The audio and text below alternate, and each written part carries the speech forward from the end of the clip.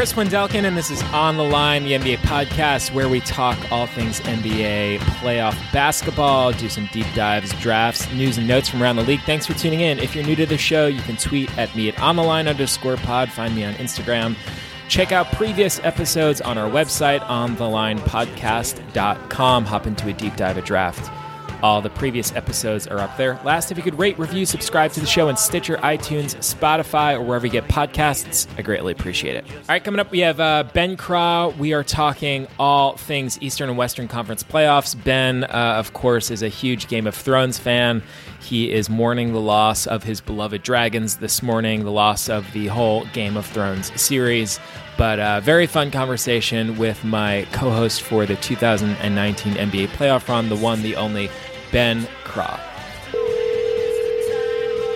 All right, Game of Thrones is in the books. The world has said goodbye to an epic television series. Our attention now shifts to the NBA Eastern and Western Conference Finals. On the line is Ben Craw. Ben, how are you managing the morning after parting ways with one of your true loves, Game of Thrones? Did all your storylines and subplots come together? I mean, once again, Chris, I don't want to give away any spoilers, Sure. but wow, what a finale! Are you feeling satisfied? I am feeling incredibly satisfied. I think the writers, they did it. I don't know how they did it, but they succeeded. Wow, they are masters of their craft. They got a full six-way dragon. Yeah, the dragon orgy finally happened. Wow. I thought it couldn't be done. I don't know how the writers did it. Much anticipated dragon orgy. We finally got it. The big payoff. We got 6 dragons fucking on camera at once. Full nude, hardcore action. Full nudity. Full nudity. Wow. Now, there's been a lot of debate online. Some of it has been pretty contentious, pretty ugly. But some people are saying that it was a full orgy, a 6-way. Other people, I would argue that it was actually more of a simultaneous, 2 simultaneous but distinct 3-ways happening. Oh my God. It's tough to say. Wow. Again, a lot of debate. I don't want to, we don't have to hash it all out here. Sure. But suffice it to say, I was thoroughly satisfied, and Wow. just really television history. Never before have 6 dragons fucked at the same time. So good, man. So, absolutely delighted for you and Kate, and of course for the whole viewing audience, the whole Game of Thrones audience, for all you Thronies in the listening audience. Just delighted for all you guys. Happy to hear that the 6 dragons finally got together. Yeah, what an event, really, an unforgettable event. Absolutely. So Ben, like I said, now we turn our attention. Now that the dragons have consummated, consummated their love. We turn our attention to the NBA Eastern and Western Conference Finals. Wow. Here we go. Yeah, man. The last time we talked, we discussed the NBA lottery. And I think... feels like ages ago. It's crazy. I feel like if I have my dates correct, that was like game 1 of, I think, like the Trailblazers and Warriors series. Right. And I feel like we've had actually now 3 games in each series have transpired, and like we have like a real sense of what's happening. Yeah, these series are taking shape. Where do we want to begin? Do you want to begin in the East or the West? And like, let's maybe, I don't know, paint a little portrait of like what's happened the last 3 games and kind of like things we're noticing, and then maybe project where we see things going from here, what we're keeping an eye on, and all that. Yeah, we could start. Why don't we start West? Why don't we start with Saturday's, the most recent game, or the least recent game 3, so we're going in reverse chronological. Let's start with Golden State Blazers, and do you want to begin talking about game 3, or should we talk like big picture about the series like on a whole? Like, what do you suggest? Let's go big picture. I mean... Yeah. This is such an interesting series to me. This is the most interesting, like 3-0, like it's not really a series that I've watched in such a long time. There's such an incredibly fascinating dynamic happening here, and that's entirely due to the very, what's the word I'm looking for? conspicuous absence of a one Kevin Durant from this Golden State Warriors team. Yeah. It's crazy how, I mean, it's not crazy because he's one of the, if not the best current basketball player. Like his absence changes the entire vibe and dynamic of this team. But the crazy thing is that it's like not necessarily a negative. It's, I don't know. How are you? They look like it's incredible that a team could have like two different, almost like top flight offenses in place. You know what I mean? It's like they're like a top offense with Durant, and then they can lose him and sort of revamp their entire offense and also have that. It's like a team with a all-pro starting quarterback, and then their backup quarterback is also an all-pro, and like they fundamentally play a different style of game. It's not like the backup quarterback is doing a Kevin Durant impression. Exactly, it's a totally different team, and it's like, oh wait, now we're just going to be an option offense and like destroy the other team. Yeah, so it's crazy. It's wild. It's a completely different makeup, and I'm yet curious like if you've had the impression, or if like. I've heard people discuss this. Like, do we feel like they're maybe more fun, like to watch? Like, I would argue that very, very aggressively. I mean, to my eyes, all right. So it started like it's weird how Game 2 and Game 3 were so similar. Mm-hmm. I mean, Game 1 didn't really, or was it? That was the game where Curry just kind of went off. Yes. Yeah. I mean, Game 1, right? It's a blowout. They won by 22. I don't think it was ever really like that close. But then Games 2 and 3 were really like dramatically similar, where Golden State was down in the first half big, and then they came out and they did their third quarter thing. And kind of like took over the game in the third quarter. But now, so you and I have both lamented at great length the product, Golden State Warriors product last playoffs, when we would watch them and they would do that thing where they dick around and fart around and jerk off in the first half and like not really give a shit because they knew that they didn't fucking have to, and then they would just come out and just decide to play basketball in the third quarter and inevitably take the lead, and it would just be like the most boring, most obnoxious, like, oh, we're going to get your hopes up in the first half that maybe we're vulnerable, but nope, just kidding. When we actually give a shit at all, it's like not even close. And it was like, it was so frustrating to watch, and it was like miserable. You just felt like this team like just doesn't, it's almost like they won without really like deserving to win because they literally only played hard for one quarter. Yeah, it was kind of like watching someone see how little they could study and still pass a test. It was like, let's see if I could not read any of the homework assignments or any of the reading and still get a C. Yeah. Like, I'm not even going to study like the day before. I'll study for like maybe an hour before the test. The night before. Yeah. And it was the Warriors kind of like were like, let's see if we can still win with Draymond Green playing like a C-, play like a D, get like a B- from Steph and like an A- from Durant. Let's see if that's good enough to win. Yeah. So it became like a game of like, how little can we do to still beat our competition? Yeah, and instead of it being this like incredibly impressive and exciting and exhilarating and thing like that you were watching, inspiring, exactly. Yeah. You were just kind of like, oh, well, this you become like stupid. Resentful. Like, look at these guys actively not trying, not giving a fuck, and not even like playing, like robbing us and like making whatever. A mockery of our it's not like they owe us anything. Like whatever, they're playing. I'm sure, obviously, they are actually playing much harder than it looks like. Whatever, basketball in the playoffs is hard no matter what quarter it is, yada yada. Like, it's not like but it felt like they were like robbing us of like seeing a more beautiful product on the court than they were showing. Like, I don't know, it was just very, very frustrating to watch. Contrast that with now this Durantless Warriors team, and they're doing the same thing where they're behind in the first half and then taking over in the third quarter. But it feels completely different. It feels like a polar opposite of that other product we were discussing, where this time it feels like they are absolutely playing their goddamn hearts out just to stay within striking distance in the first half. And then when they take over in the third quarter, it's this like incredible, epic, dramatic comeback where they're just like hustling their asses off. They're making these like crazy clutch 3-pointers. They're like scrambling, running around on defense, like just like absolutely like doing everything like that like they're basically exerting every possible ounce of their basketball ability in order to pull this one out.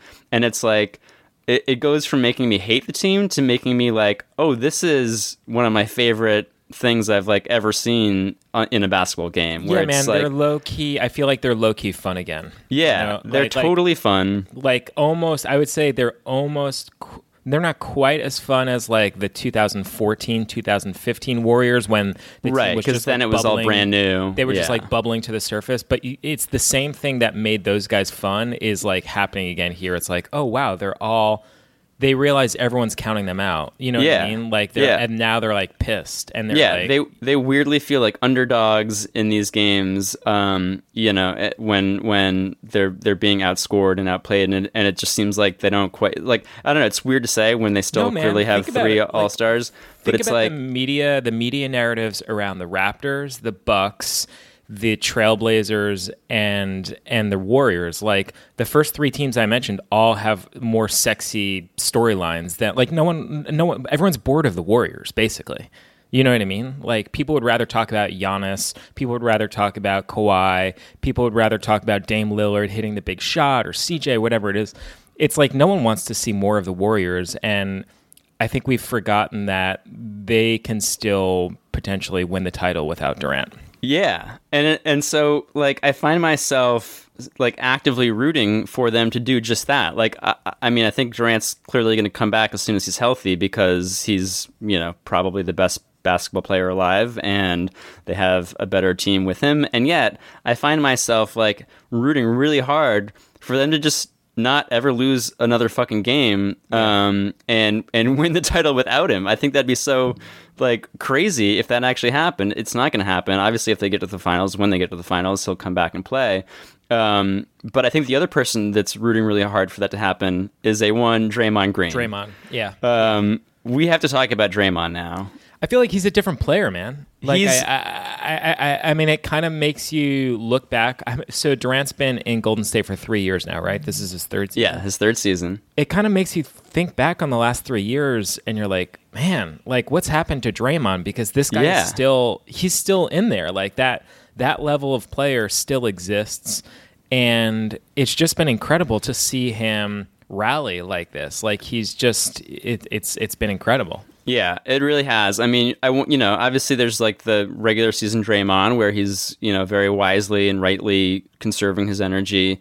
But because you watch that and because, he just kind of looks disengaged and whatever, you just really forget. And then when Durant is on the court, he's just totally overshadowed. And like in a weird way, it's like having Durant there just doesn't really give him the space to like fully do what he does for this team, both on the offensive and defensive side. And now with Durant kind of out of the picture, Draymond is just like the way he takes over these games. I mean, all right, so I guess we can get into a little bit of the specifics now of Game 3. Which is, the one that's freshest in my mind. But he did a similar thing in Game 2 as well. He completely kept the Warriors in the game in the first half when they were down. The glass misses. Draymond Green, another rebound, pushing once again. Finds Iguodala. Draymond Green's energy and pushing the pace. Critical for Golden State, and they've cut a 15-point deficit to 10. Yeah, and they trailed at halftime by 13 points against Portland. And it felt like if Draymond hadn't been running around doing everything he was doing, it would have been like double that. Like Golden State just didn't really seem. I mean, Portland was just like hitting shots and playing great and blah blah blah. But Draymond was just like the one guy on Golden State who was giving a fuck, and like really like no matter what, like every time Portland would go up by like 15, Draymond would do something and cut it to 10, and then they'd go back up and he would like just keep them within striking distance. And then in the third quarter they did their thing where they took over the game, but it was because Draymond like doubled down and went even harder. Draymond Green again, putting pressure, finds Thompson. Another beautiful pass for Green. How good has Draymond Green been all game long? I don't know. I feel cliche to say it's just like, oh, he had so much energy. He had more energy, blah, blah, blah. But, like, it's crazy. You watch him play, and he's going balls to the wall, pedal to the metal, like, not giving a fuck on, like, every single play. And you're like, how is he not running out of gas? Like, how is he, like, it seems like every play, he's just, like, you know, like, he's grabbing the ball and running on a fast break like it's the final play of the game, and he has to, like, score a game-winning layup. To the point where he almost seems out of control at times, and yet he's never out of control. Like, somehow he's pushing so hard and he's being so aggressive where it's like, whoa, dude, like, pull it out. You know, it's like only it's not even like it's a 3-on-4 fast break or whatever. There's like nothing there, and yet he like when you think it's like a smart move to like slow it down, he just like doubles down. Green pushing. Pass inside, finds its way to Bell. Back to Green for the layup. And it's an 8-point game. Draymond Green putting the pressure on the Portland defense. And you realize, like, that's just his strategy for the entire game. Can I ask a question, Ben, about Draymond and the idea that, like, these Warriors might be fun than the KD Warriors? Yeah. Do we think that, you know, I don't think it's just Draymond that is, like, the bit we're seeing the biggest difference with, but I think guys like, you know, I see a difference in Clay, I see a difference in Steph. Mm-hmm. Do we think it's an issue of effort or scheme that creates the difference in terms of engagement? Like, do you know what I'm asking? Like, yeah, I think it's both. I think it's scheme because they're forced to just have the ball in Draymond's hand more, and like, he's, the ball you know, moves more. I think, like, undeniably, if you watch with KD and without KD, and, like, give it a few games. I'm not talking about a quarter. I'm talking about, like, when these guys have to buy in, go all in, that, like, Durant is not coming off the bench to help them. Schematically, I think there's a difference in terms of, like, the fluidity, right? Like, the ball just moves more. It's just pass, open shot. Whoever has an open shot takes it. Yeah, the pace is quicker. Yeah, everything is quicker. Just, yeah. And I think with Durant, there's just a more isolation-heavy basketball. You know what I mean? It's just like, and I don't blame anyone I don't blame Kerr, I don't blame the other players on the court for sort of defaulting to that, but that's just the way it goes. And like you said, he's probably the best player alive, Kevin Durant. So, like, that's no one's at fault for, like, defaulting to that. Right. But I think, it's just a simple difference in the style. Yeah. But I think what comes of that also is sort of an attitude as well. You know what I mean? Where it's right. Like, when you're not touching the ball, when you're not involved in the game as much, there's a tendency for your energy to sag, just to be, like, a little bit less engaged. Maybe of course. You're not running quite as hard. And also when you know, like, oh, if this play falls apart, whatever, we'll just throw it to KD and he'll ISO and we probably have, like, a bailout. And we probably have a score option. because he's being guarded by a guy who's 5 inches shorter than him or whatever, or he's like, it just doesn't matter because he's the best scorer alive. And so it's like, not only do they, like, right, there's fewer touches to go around, so guys are not as in rhythm because KD's necessarily touching the ball more, but also because of that, like, in the back of their mind, they know they have that bailout. It's kind of like they just don't. I don't know. It's a weird, like, mental thing. I think. Yeah, there's, like, this. I think it's the mental difference between, like, someone like Klay Thompson being like, hey, if I score 30 points tonight, that'll be a cool thing. That'll be, like, a fun little cherry on top of what KD's already doing. Versus, like, we actually need you tonight. Like if you don't score 25 points and play, like, lockdown defense, like, we're going to suffer and maybe lose the game. Right. It's that level of, like, commitment. Same with Draymond, where it's like, hey, man, we need you snatching 13, 14 rebounds tonight. Like, if you're not going balls to the wall, like, we could lose that battle tonight. Yeah, it's like actually do or die now. So you have no choice but to like, go 100% on every play. You're our only plan. Yeah. Yeah. I mean, Draymond had a triple-double in this game. He got his 10th assist with just under 2 minutes left in the third quarter. So he had a triple-double in 3 quarters and finished with 20, 13, and 12, plus 4 steals and a block. Yeah. And, you know, sometimes you get a triple-double and you're like, oh, that's kind of bullshit. The guy's, like, stat chasing or whatever. But, like, this was, like, the least bullshit triple-double of all time. Yeah. Like, he was just doing everything. Like he was the motor on offense and defense. Just like he was just everywhere. It was just crazy. I just like kept like being astounded by his by just like the level of stamina he had. Like it was just like a simple matter of like physical stamina, because like, you know, any player can like make some crazy play when they just go full speed and they like sprint around and they like make some crazy athletic, you know, agile move and you know, whip a pass out, and you're like, whoa, that was crazy. Like, what a play. Like how, like that must have like, you know, there's like a certain like energy meter that like every player has, you know, it's just like a video game, and it's like that must have taken up like half of his energy meter, like that one play. Right. And yet Draymond would just like recharge it like immediately and just do the same thing the next play. Like It was just nuts. Yeah. My question to you is like, I watched this game at a bar on Saturday night with a friend, and you know, we were catching up. We hadn't seen each other in a little bit, so we were like watching the first half, you know, somewhat casually. And they came out at halftime, and I believe the Warriors were trailing by 13 points, right? And I looked at my friend Curran, and I was like, "So how's this gonna go?" Like, did it? I guess my question to you is like, did it feel as imminent to you as it did to my friend Curran and I while we were watching this game that Golden State was going to come back and win this? Like, it just felt like a fucking avalanche, man. It was like, we both know that Golden State's winning this game. They're trailing by 13 right now, and it's literally like all of a sudden it was like 13 points became a 10-point lead. Mm-hmm. Suddenly it was a 6-point lead, and then it was like now they're down by 2. If they hit that 3, they hit the 3. It's like now they're up by 1, now they're up by 4, now they're up by 11. Yeah. It was like in a matter of like, it was a window of like 3 minutes, and it was like, and then it's game set match. Like they're not giving you the lead back after that. Yeah. It's weird, though. It doesn't feel imminent the same way it did last playoffs, last season, where, like, last season it was imminent and it was, like, obvious and inevitable and, like, in a super boring and predictable way. And this year, even though it's, like, imminent in hindsight, because it's like, it's exciting, of course, this is what they always do. But in the moment when you're watching it, it doesn't necessarily feel imminent, because you're like, all right, these guys don't have... I mean, yes, they still have more talent than Portland without Durant. Like, you know, Curry and Clay are a better backcourt than Lillard and McCollum, as great as they are. Draymond is better than any other, you know, third guy on Portland, you know, by a mile. But it still feels like, just because of the style they play and because it feels like, you know, every shot and every defensive stand is like so much more important. I don't know. It just doesn't feel like last year's playoffs, like they would come out in the third and it would just be like, they just hit like 5 threes in a row and it would be like, oh, okay, that's it. Like, I don't know, it just didn't feel as hard. It didn't feel as like earned, right? Yeah, as earned.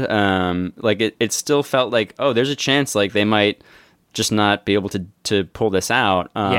With this iteration of the team. It feels like a superhero movie, and you're in like the end of the second act or beginning of the third act, and you're like, man, maybe Superman's not going to pull this one out. Like, right? Yeah. In the back of your head, you're like, but it's a Superman movie. He has to save the day, right? Right. It's like almost like win. You know the outcome, but certain shows and certain movies, it's like really fascinating to watch. Like, man, I can't wait to see how Superman figures this one out, because like he's really fucked right here. And right. Down 13 points in the beginning of the third quarter, and sure enough, as soon as it happened, you're like, oh my god, that's how he's going to do it.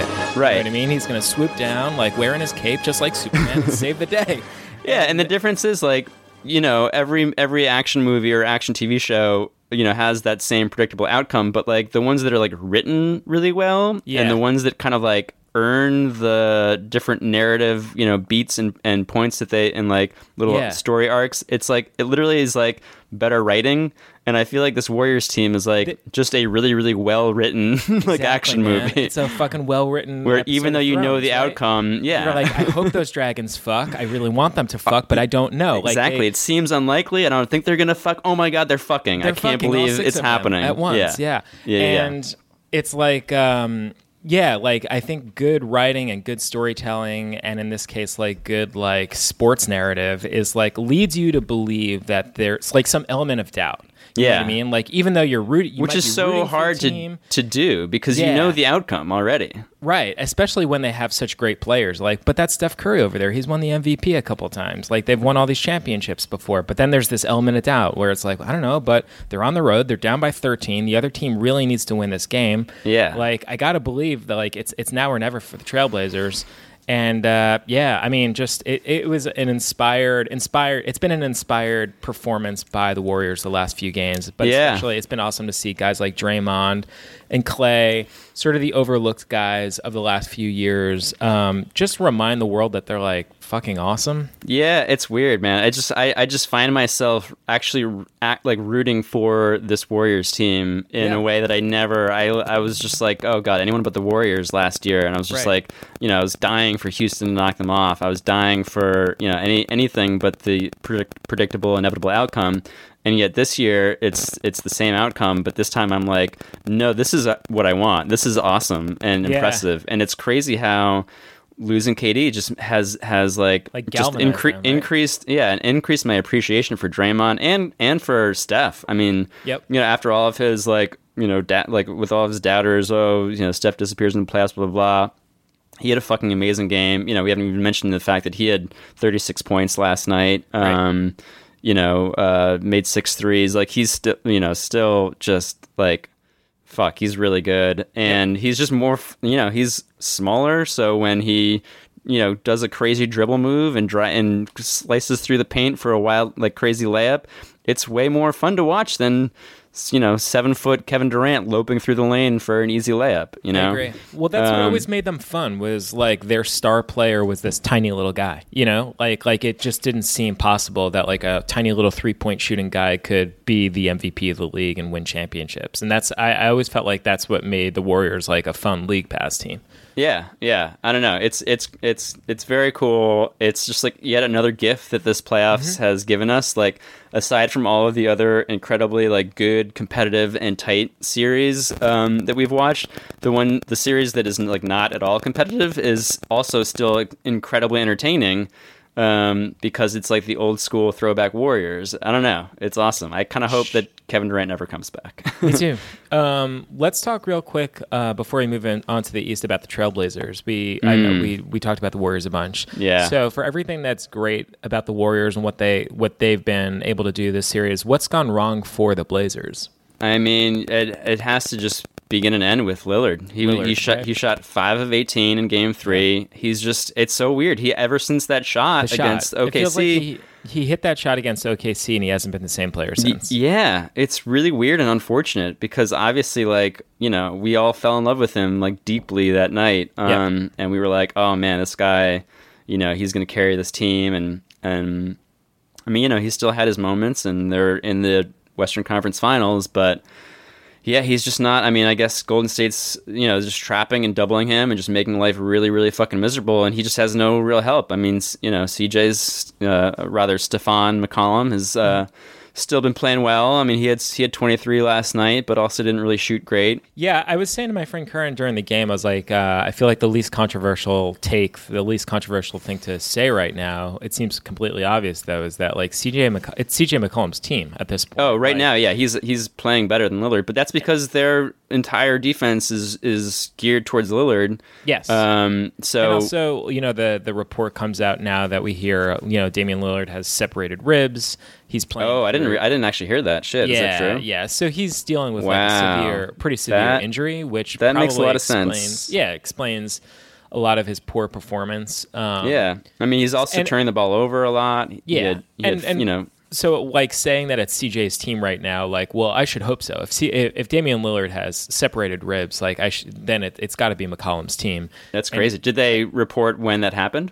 I think it's been happening. I think he's been playing with it since the beginning of the series. Wow. Maybe it occurred at some point during Denver, and they just kept it low key. I don't know. But yeah, man, they just haven't. They look like they're a little burned out. I mean, it seems like the whole team has been held. I mean, how could they not be? Yeah, this team I never expect, after Nurkic went down, you're like, oh, well, that's it. That's their season. Yeah, I mean, I feel like Cantor pretty much like embodies everything that this team has been about during the playoff run, which is like this guy just scraping by. And at this point, there's only so many miles left. Like I just feel like I've seen them play in so many big, dramatic moments, had so many overtime games that like the emotional toll, the physical toll of this playoff run, I feel like is finally catching up to the Trailblazers. Yeah. And I mean, I feel like the conversation begins and ends with Lillard. McCollum hasn't been quite as effective. I've been really happy to see Stephon play so well. Like in the playoffs, it's been really cool to see him plant his flag a little bit. But yeah, the team has really struggled, and they now are in a 3-0 hole. Game 4 will be coming up tonight, Monday night, in Portland at the Moda Center.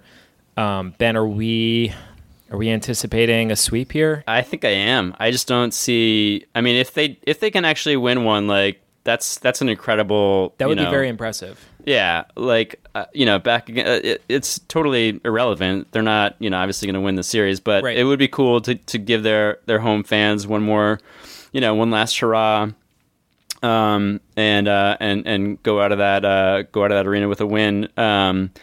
I think it'll take a miracle. I think Golden State smells the blood, and they're just like, let's fucking get this over with. Let's get KD some rest. Let's just kind of chill and get ready for whoever we have to face, because their next opponent I think is going to be a lot stiffer. In a way, I kind of want Golden State to win, even though I'd be sad for the Portland fans and all that, and for Enes Kanter, but.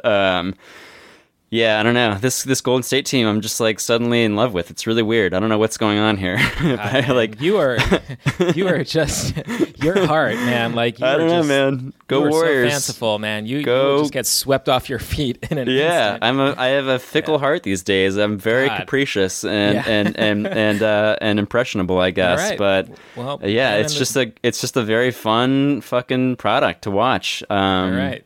Draymond, he's Ben Crod. You know who else? Oh, we have to quick shout to Jordan Bell, my man. Oh, you love Jordan Bell. I've always loved Jordan. Was very disappointed with the season that he's had. You want to give us a minute or so on your love for Jordan Bell? Give us the bullet points on that. I mean, he looks cool. He's got great hair. Begins and ends with the hair. Yeah. He's just a fucking cool, fun-loving dude. Probably kind of a knucklehead. I have a feeling that he's a little immature. He's a confirmed knucklehead. Yeah, definite knucklehead. Probably the main cause of his lack of playing time this season, despite being one of Golden State's few sort of young up-and-coming pieces.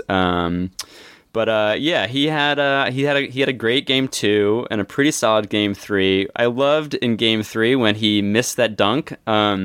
Do you remember that? Jordan Bell, by the way, wasn't Jordan Bell the one at the Warriors parade last year who was shirtless and took a bottle of Hennessy from the fans? That is correct. Confirmed. Okay, great. Yes. He's the tall J.R. Smith of Golden State. Back to but do you remember when he in game 3 when he ran down on a fast break and had a wide open dunk and went up with one hand and clanged it off the rim? Yes. Bell gets ahead of the pack and he missed the jam. Wide open. It's okay. You missed the shot.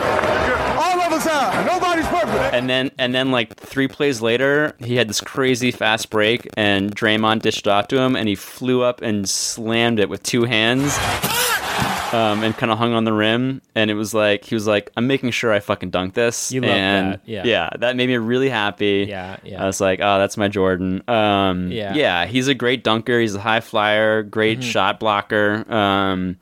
All the things you love, energy guy, hair, blocks, dunking, and energy. Those are some of your most important. Those are your biggest priorities. Get him on the New York Knicks next season, please. Golden State, you don't need him. You're gonna have Boogie Cousins or whatever. Give him up. We'd love to have him on the Knicks. Steve Kerr doesn't want him. We'll gladly take him off your hands. Steve. Poor man Zion, maybe. I mean, sure, sure, sounds good. Yeah. All right, let's head over to the Eastern Conference and talk about Bucks Raptors. Wow. The series just got really interesting. You could say that. The Bucks are leading the series 2-1. This podcast will be coming out some point on Monday, at worst Tuesday morning. So depending on the time that you're getting this podcast and listening to it, the Bucks are either playing tomorrow or tonight. But suddenly it's an interesting series. Bucks lead 2-1. We are in Toronto for game 4. Ben, give me some big picture thoughts and observations about the series thus far, and then we can talk more specifically about games 1, 2, and 3. Yeah, I had to watch Game 3 on a slight delay. Due to my throne Your throne obligations. schedule. Yeah. So I was in bed last night, and I actually had to watch the Golden State Game 3 on delay as well. Okay. So I got into bed last night after a pretty late, pretty emotional, Dragon Thrones fuck fest, situation. Yeah. Climbed into bed, close to midnight, or maybe it was like more like 11. And it basically had 2 games to watch on my phone. Wow. And so I blew through Golden State, Portland, and then I was like, okay, I'll try to watch as much of Toronto, Milwaukee as I can. Maybe I'll if I fall asleep, I can finish it in the morning, whatever. Yeah. I dozed off a little bit during the second period, and then I woke up at halftime, and I was like, oh, this is a close game. I should try to watch it. And I kind of got a second wind. So I stayed up in bed. And, of course, the thing goes to fucking double overtime. So I was basically up until 3 in the morning I was lying thinking in bed. of you. I knew that you were going to have to watch the game on delay. Yeah. And we're recording this Monday morning. And I was like, oh, man, he's going to have 2 overtimes. He's really going to be cutting it close. And that's why when I texted you, I was like, he's probably still in the fourth quarter. He probably hasn't reached the first overtime yet.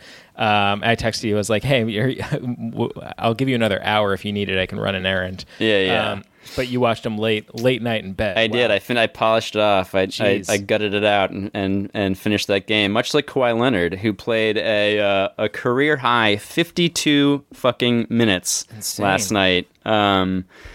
Yeah, I mean, I think we had to talk about Kawhi. Like, he's the story. He's fucking everything. He's basically like Draymond Green for Toronto, except he's also the only fucking offensive weapon for the Toronto Raptors.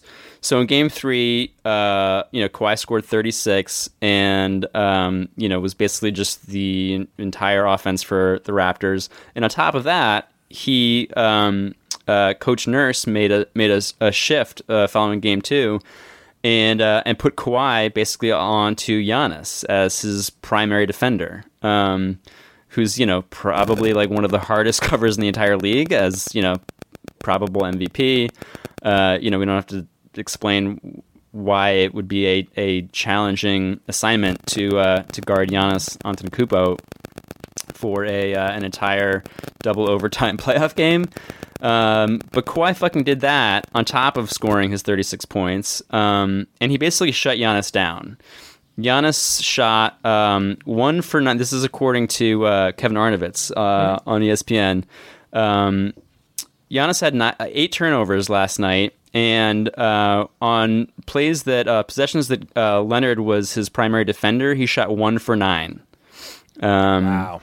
Yeah, Giannis wound up with he shot 5 of 16 overall. He had more turnovers than field goals. He shot 2 of 7 from the line, which is not good. Giannis's box score is ugly, doesn't look good. But the truth is, if you watched this game, that it was even the box score doesn't tell the story of how badly he looked. Yeah, and don't get me wrong, like, he did some great things. I mean, like, the most eye-popping thing on his box score is he had 23 rebounds. Yeah, that's a fucking shit. At the end of the day, 7 assists. He's still a brilliant player. And a steal, 4 blocks. Yeah. What I love about Giannis is, like, he's struggling from the field, struggling with his shot. What's he do? He goes out and grabs 23 rebounds. He said, if I can't put in buckets, I'm gonna fucking like rip down boards like a maniac. In a game they lost by 6. He was still a +3. Yeah, exactly. So there's that, but the truth of the story is that, like, Giannis really struggled in this game, and the most glaring thing to me, aside from his turnovers, which was a big thing, was his foul shots. Man, like, it just not pretty. Like I said, the box score can't tell you things about, like, clutch and not clutch, you know what I mean? And, like, he had moments where he really needed to sink foul shots and just missed them, including a pretty, now I feel like dramatic, memeable, airballed foul shot. Yeah. And, but, like, I love Giannis. So I'm not going to get on Giannis. He's been, like, fantastic all playoff series, but there's no way around it. Like, this game, he just sucked in this game, and they need him to be. They can't win a game if he's going to be this bad. Yeah, definitely not. I mean, I don't expect he's going to come out and lay another egg like that. But and I think for that matter, I'm not concerned about him like long term in the series. Right. But like when we talk about why did the Raptors win and why did the Bucks lose, a big reason why the Bucks lost was because Kawhi just manned up and shut down Giannis. And Giannis was bad. You know, in a game they absolutely had to win to continue their season. You know, Nick Nurse said, "Okay, like Kawhi, you're gonna have to do a lot. Obviously, we all know that you're gonna do everything that you do on offense, but on top of that, you need to shut down the MVP, the likely MVP of the league." And Kawhi fucking went out and did it. And on top of that, he was injured for the majority of the game after landing awkwardly in the first quarter following a layup. So I feel like this becomes like a storyline moving forward. Which is like the great mystery of Kawhi's health. I feel like we never really fully understood or got like the full story on like what the hell was wrong with him when he was with the Spurs. I feel like immediately when I saw him injure himself in Game 3, I was like, is that the injury that he had with the Spurs? Some sort of either a knee or a quad injury, but all we know is that at some point during the third quarter, we see the cameras zoom in on Kawhi. He's on the bench wearing some sort of humongous like knee brace contraption, sitting on the bench. I don't know if he tweaked something. Again, if it's a quad, if it's a knee, whatever it is. But he was going up for a layup and sort of lands awkwardly, and it kind of hinders his ability to, like have any burst, have any ability to like jump and to drive at the rim. After coming down funny on that layup. So yeah, I read that he actually may have injured both legs when he. So in the first quarter, his initial like kind of gimpiness was after a layup in the first quarter, and then he had another layup, or actually it was like that big like one-handed dunk that he had on a breakaway in the third, and then after that he was actually favoring his left leg. So I don't, it's like they didn't really have an explanation for either one. So you don't really know exactly what it was. Yeah, I'm reading. I give him a lot of credit though. I mean, in the post game, they do the post game interview on the court with like the star player of the game, and to Kawhi's credit, he said, "You did appear to be laboring physically. How are you feeling now?" I'm feeling all right. This is playoff basketball. Everybody's hurting, so you just got to keep fighting. I respect the hell out of the guy because he's obviously not at 100%. Yeah, he's playing through something, and he was great. Like you said, 52 minutes. You said a career high for minutes. Yeah, career high in minutes. 36 points. I mean, he had that. Pretty much the game-sealing bucket at the end of the second overtime. Leonard with a beautiful move and scoring!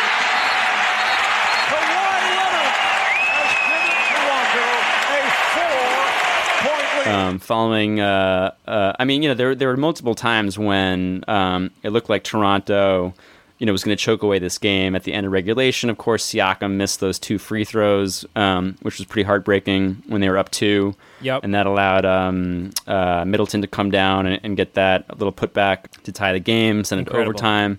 And then in the first overtime, they were up 4 with like a couple minutes left, and Brogdon had like a crazy little floater, and then they tied it with free throw. George Hill had a huge game. He hit 2 clutch free throws to tie it in the first overtime.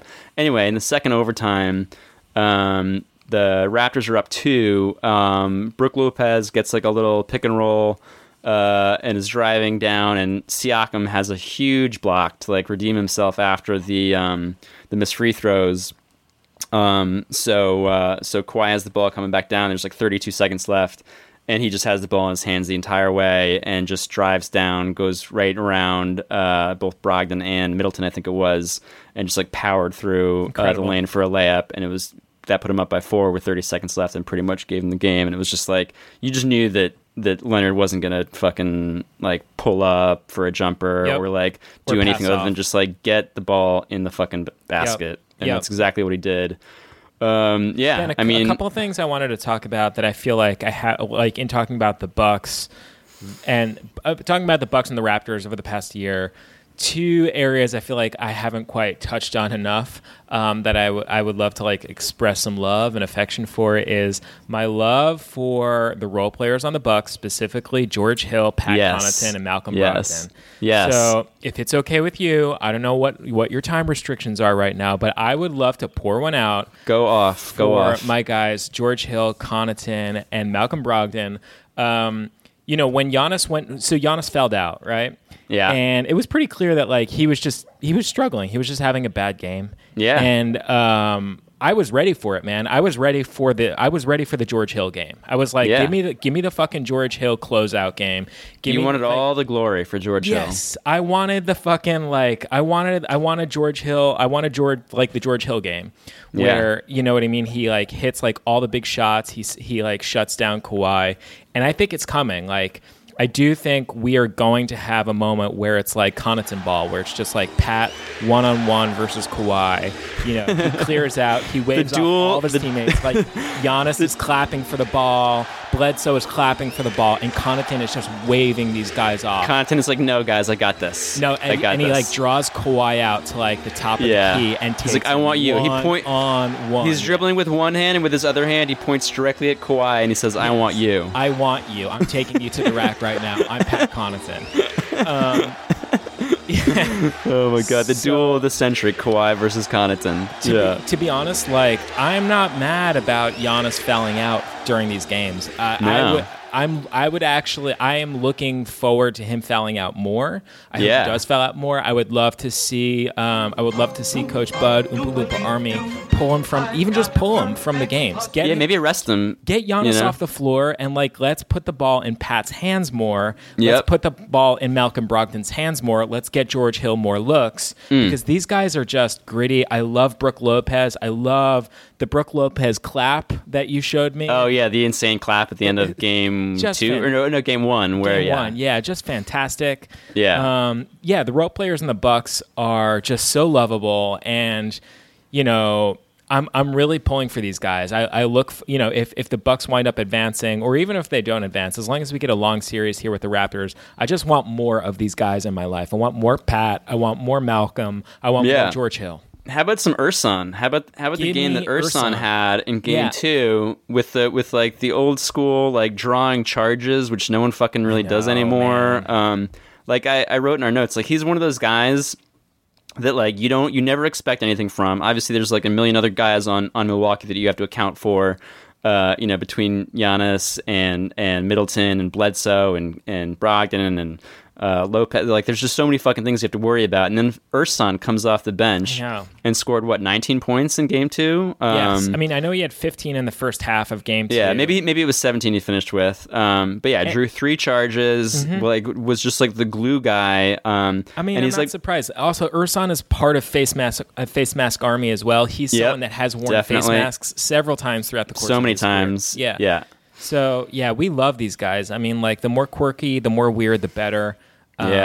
It's crazy, and like how many of them they just like picked off of scrap heaps. Obviously Lopez, they famously signed away from the Lakers for like $3 million. They picked which up, the Lakers in turn used to invest in Michael Beasley, who after 50 games was playing. I mean, listen, when you can swap a Lopez for a Beasley, you got to do it every time. You got to do it every time. That's a no-brainer team building right there. I mean, they snagged Mirotic at the trade deadline, who's been really productive for them. Fantastic. It's crazy how, for all of Toronto's, like, much ballyhooed, like Ben Schmab, all that depth, like they don't really have much going on their bench, whereas Milwaukee is just like waves of guys coming through. Role players.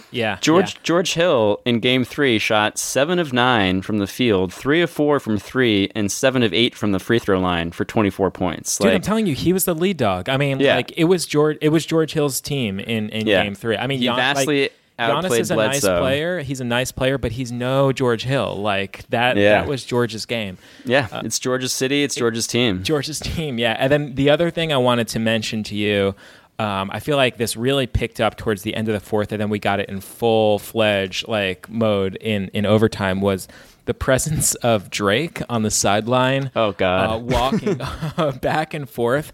I mean, he was on his feet, really like thumping his chest. And I don't know if you felt the friction, Ben, between Coach Talk about the dynamic between Coach Nurse and Drake. Between the Drake and the Dork. Between Drake and the Dork. And it was like very clear that like the Dork was saying like, this is my team. I coach this team. I'm the Dork of this team. I'm the head coach. That's my title that I've earned and worked very hard for all season long. Yes. I'm the head coach. There was a moment where the Dork walked past Drake and then walked back as if to say like, take a seat. Like I am the captain of this ship. You are just a celebrity. You are just a rapper, but I am the head dork of this team. Yeah, and, you think it was kind of an alpha maneuver from the dork, where he was like, just a little reminder here, just like firing like some shots in the air, being like, "This is my team," you know, like I run this ship. You're a rapper. Everyone knows you're really cool. You're a rock star. But you know what? This is my... But you're no dork. You are no dork. Yeah. This is my house. Drake was really animated throughout the game. And it's funny how the television broadcasts really just love cutting to him over and over and over and over again. Yes. Pretty much anytime Toronto does anything good, let's get that reaction face from Drake. How's he feeling? What kind of scowl does he have? Yes. I'm pretty okay with not seeing him anymore. All right, so let's talk projections, like going forward. Like, where do we see this series going? What do we want to see happen here? I mean, do you see an angle for Toronto, like getting back in the series and extending it? Like, is this now? Are we suddenly looking at like a 6-7 game series, or do you anticipate Milwaukee closing out here sometime soon? I gotta say, after watching the first 2 games and the way Milwaukee dominated, it just kind of seems like for Toronto to win, they have to have. You know, that game 3 was like Kawhi like expending all of his energy, giving his absolute leaving everything out there. And Milwaukee just kind of like had a bad game. And I kind of feel like they didn't have that bad a game, they took but it to double overtime.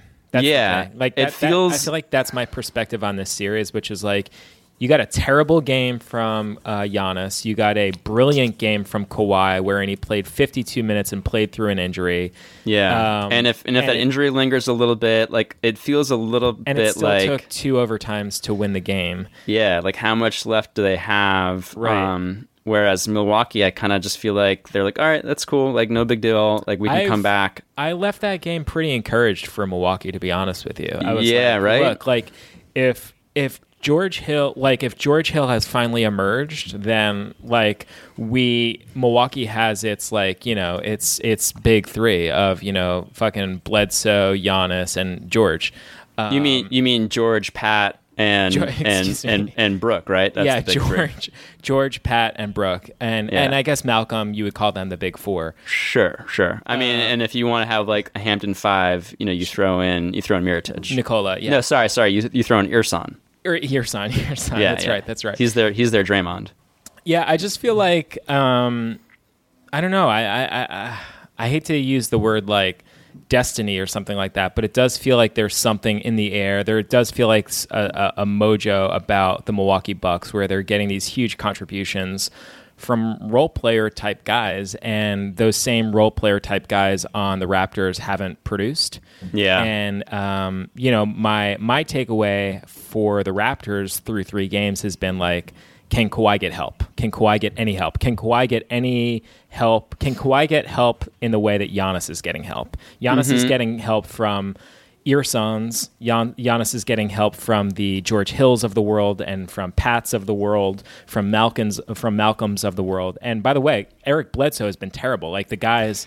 Can we talk about him for a minute? Why? Yeah, what is the deal with him? He's just been bad. He's just been bad. I mean, like I think he's on the court at this point as like a defender. Like he's still a very effective perimeter defender, but offensively he's been dreadful. You know, it's so confusing to me, because you look at that dude and he's fucking built, and then you watch him and he's so fast. He's like incredibly where a guy that jacked like doesn't seem like he should be that fast, but he's also got like incredible incredible speed and quickness, and you're like, why aren't you just driving and like using your body to like barrel into the lane, either blow past guys because you're faster than them, and then just like get in and draw contact. It's so weird that he's just like settling for these threes that he misses, and I'm very befuddled by him and his weirdly like non-aggressive game. He was 1 of 6 from 3, 3 of 16 overall in the game, in game 3, and it's just like I feel like you have the physical tools where you shouldn't ever have a 3 of 16 game. Yeah, I'm trying to figure out his 3-point percentage while we're talking, but it's less. His 3-point percentage for this series is less than 20%. It's like hovering around like 15%. Yeah. He's been dreadful. I mean, there's no way about it. You're right. He's built like a fire hydrant. He's such a big, strong little guy, but he's missed shots. But to that end, it probably says something about the Bucks that they are able to weather the storm of like not having Bledsoe be an effective player, and they're still winning these games very comfortably. Yeah. And so we'll see. So back to my original question, do you see, how long do you see the series going? Can Toronto get back into it? I mean, maybe 6 games, but I could also see if Milwaukee steals one, if they steal game 4, I could see them closing it out at home in game 5. Here's my one hope. I just want, I want the Warriors, and if it's the Bucks, whoever's playing in the finals, I want them. I'm assuming at this point that the Warriors are going to make the finals. Whoever they're playing coming out of the East, I want them to have as much rest as the Warriors. Yeah. So if the Bucks are going to beat the Raptors, I want that to happen as quickly as possible. And if Toronto is going to beat the Bucks, then I need the Trailblazers getting back in their series. I don't want the scenario to be like we're in the NBA Finals and Golden State's completely rested and Milwaukee's just had like a 7-game bloodbath or something. Yeah, I don't know. Yeah, I don't think the odds are great for Toronto coming back and quickly finishing things, and I definitely don't think that the odds are great of Portland extending the series past 5 games. So, yeah, it's going to be a tough one. We shall see. Hey. Before I let you go, there's a story breaking now, I guess, that Magic Johnson just went on the air on ESPN and talked very openly about Rob Pelinka. Let me go back to the backstabbing comment, because you said that when you resigned abruptly inside the Staples Center. And you just educated us that friends you trust, that got to them outside of basketball. Right.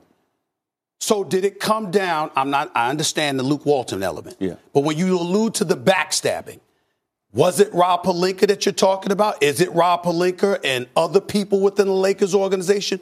Who exactly were you talking about? No, just Rob. Jesus. This just happened this morning or last night? Yeah, literally just this morning. He said, quote, and then I start hearing, Magic, you're not working hard enough. Magic's not in the office.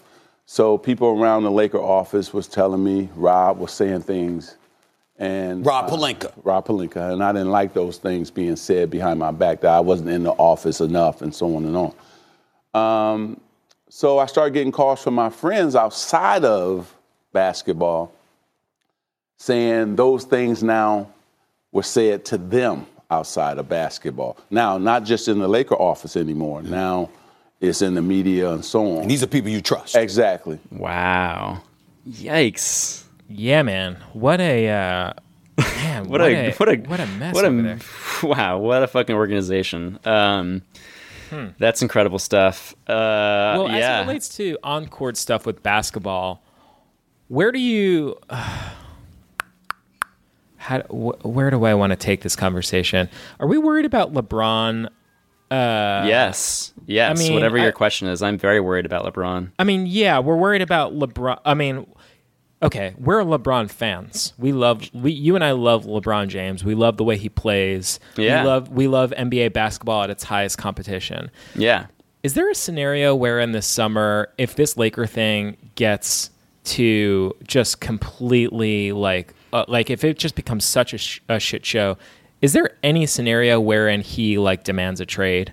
Or I think there's certainly scenarios where he would try to angle out of that organization. Yeah, and he doesn't have a no trade clause, so the Lakers have the ability to trade him, and I don't think they have any interest in doing that. But I just wonder if he, in turn, will go to management and say, like, hey, if you don't trade me to the Rockets, or if you don't trade me to Cleveland or X, Y, and Z, like wherever he wants to go, if you don't trade me to the Clippers, then it's going to get really ugly around here. Like, I know that sounds so far-fetched, but we are reaching like new levels. It's insane that we're even like discussing it. I mean, I know.